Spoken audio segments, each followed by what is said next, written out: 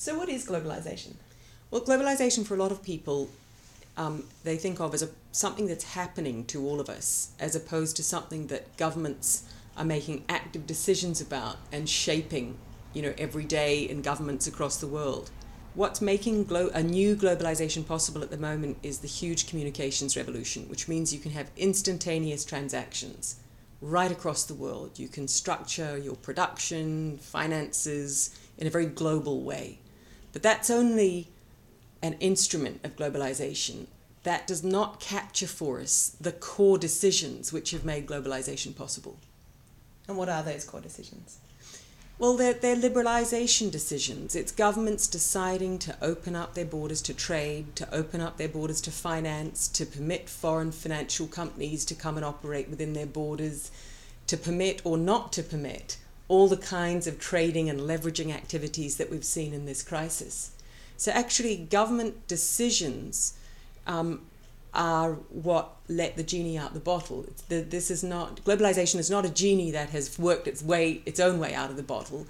Governments have made policy decisions which have opened up more and more parts of every economy to global forces.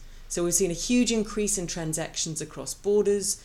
We've seen a huge increase in the use of technology to foster trade and finance, between countries. And what does that mean for economies around the world? So it means economies around the world are more vulnerable to one another, but also have more opportunities in their trade and financial flows with one another.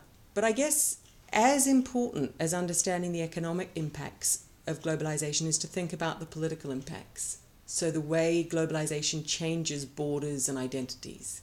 So it means that you can have both transnational political groups, whether they're NGOs, transnational firms, and transnational criminal networks as well. And all of these new transnational political groupings become conduits, rather like trade and finance. Suddenly, political ideas, political movements, whether good or bad, can flow very quickly across borders, and reactions to them can flow very quickly. And we're seeing that political reaction in this financial crisis as well. We're seeing groups around the world, in other parts of the world, saying, well, maybe this crisis shows that we're too politically and economically vulnerable to other countries, and we need to be more robustly nationalistic.